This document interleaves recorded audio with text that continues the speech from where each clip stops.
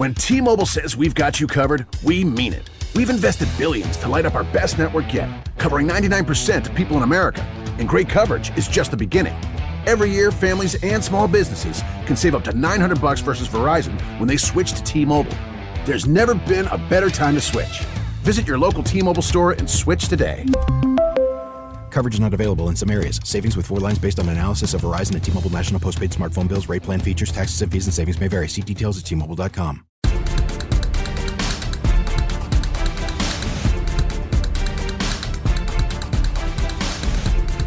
I remember last year with the Joe Judge era and them signing, 3 guys on waivers. It was like, okay, wow, all right, the Giants are very active. Boy, what a roster shuffle this has been between practice squad signings and who will be elevated and everything else. It is hard to keep up with everything the Giants have done over the past couple days. But the most recent news, and I think, look, not that you're going to get Deion Sanders in free agency at corner at any point, but you had highlighted safety a week ago, and they end up signing 2 of those guys in Pinnock and obviously Tony Jefferson. Today, a guy who started 16 games a year ago for the Atlanta Falcons at cornerback, Fabian Moreau, signed obviously to the practice squad with the expectation, maybe not for week 1, but by week 2 at least, he becomes elevated as we start to use some of those elevations and then kind of figure out who eventually formulates this roster. Paul, we both asked for a safety. You got 2. I asked for a corner. I now have 3, but this one makes me feel a little better because of starting experience. And somebody comes from Dean Pease's defense as well, which is obviously, a trickle down from Wink Martindale's defense. Your overall opinion on what Joe Schoen's done here and Fabian Moreau being the latest version of this? Well, Sean, as you said, the cornerback depth was very thin in terms of proven experience. There just wasn't a whole lot to smile about behind the starting 3 guys. So I don't think there's any doubt that they needed to go grab somebody. Now, Moreau wasn't a guy necessarily on my radar, but you say from Atlanta, previously from Washington. Yep. He's been in the league for a few years, so he's a wily veteran, and he's been in the division before. So, I understand it because they needed a grandpappy, if you will, in the room. I mean, a grandpappy, Paul, a grandpappy. Right. Well, Corey Jackson was the oldest vet in that corner room. And to be honest, he's a young vet, at least as far as I qualify him. Right.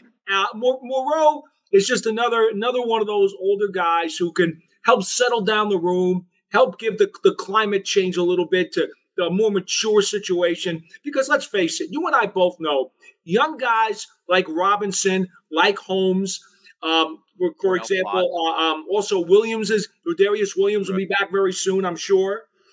And we know that Flott's also there. These guys are green. There's going to be times they've got questions or their confidence is shaken. It's good to have that big brother who can put his arm around you and say, hey, come on, settle down. It's cool. It's going to be okay. I completely agree. And look, again, does my win total opinion shift on this team? No, but I feel better about stability in games, with guys like this who have just flat out played, even if they're not great players, because clearly anybody you grab now is not necessarily going to be a great player.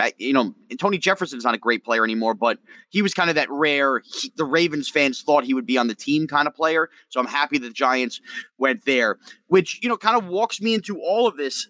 You mentioned just pre-show a little while ago, and the reason I'm going to tie this in now, they are going to have 2 practice squad elevations for this week 1 game. We assume that Tony Jefferson for sure will be one.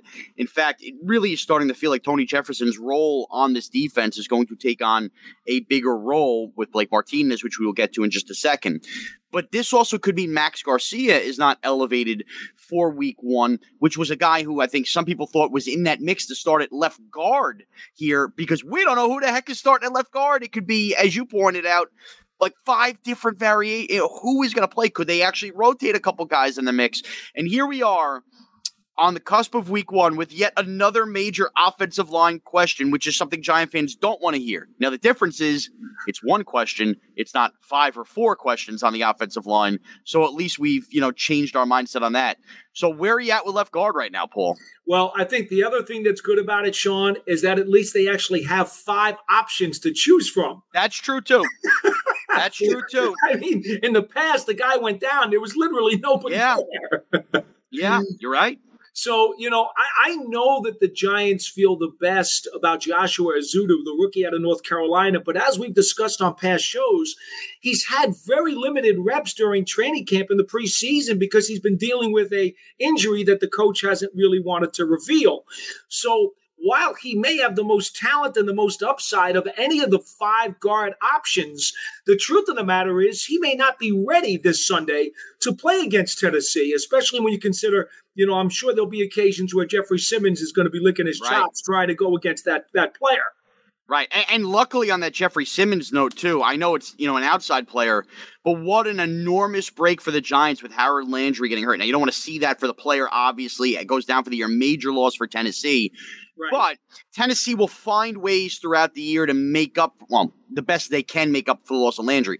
Pressed against time here, the Giants might be able to shift a couple double teams and Chip Simmons' way, not having Landry in that game. And for the, the offensive line flux the Giants have, I mean, if you had to handpick, and again, we are not stressing that we want to see anybody hurt in the NFL, but if you had to handpick a guy in the Tennessee Titans not named Derrick Henry that you would like to not play this game against the Giants, I would go Harold Landry because he's been that much of a force in the backfield for teams for the Titans. So, again, Jeffrey Simmons could eat up the middle, but at least the Giants can invest their scheme and resources to try to add some extra protection and not leave a left guard out there to be completely exposed. It's very interesting you bring that up, Sean, because right now Bud Dupree is their premier pass rusher off the edge. Now, remember, last year coming off the ACL, only had like 3 sacks because he played half a season. Mm-hmm. This is a guy, though, who has put up double-digit sacks in the past with Pittsburgh back in 2019, and he is a very impactful player. Now, from when I watched the preseason film of the Titans, and I know it's vanilla, but they basically lined him up over the left tackle in all but one of the snaps that I saw. I'll take my chances with that with Andrew Thomas. I'll take my chances. Exactly. So if they're going to keep him over there, Thomas will take him one-on-one. And then on the other side, Evan Neal will deal with whatever mixture the Titans want to throw at him. Nerds. Today's episode is sponsored by NerdWallet's Smart Money Podcast. Get your head in the financial game with smart investing and budgeting tips straight from the nerds. NerdWallet's experts will set future you up for success with dependable, fact-based insights. No financial misinformation allowed. Learn how to save on your summer vacation, find your next credit card, or loan for a big purchase, and invest in your next index fund. Make smarter decisions in 2024. Follow NerdWallet's Smart Money Podcast on your favorite podcast app.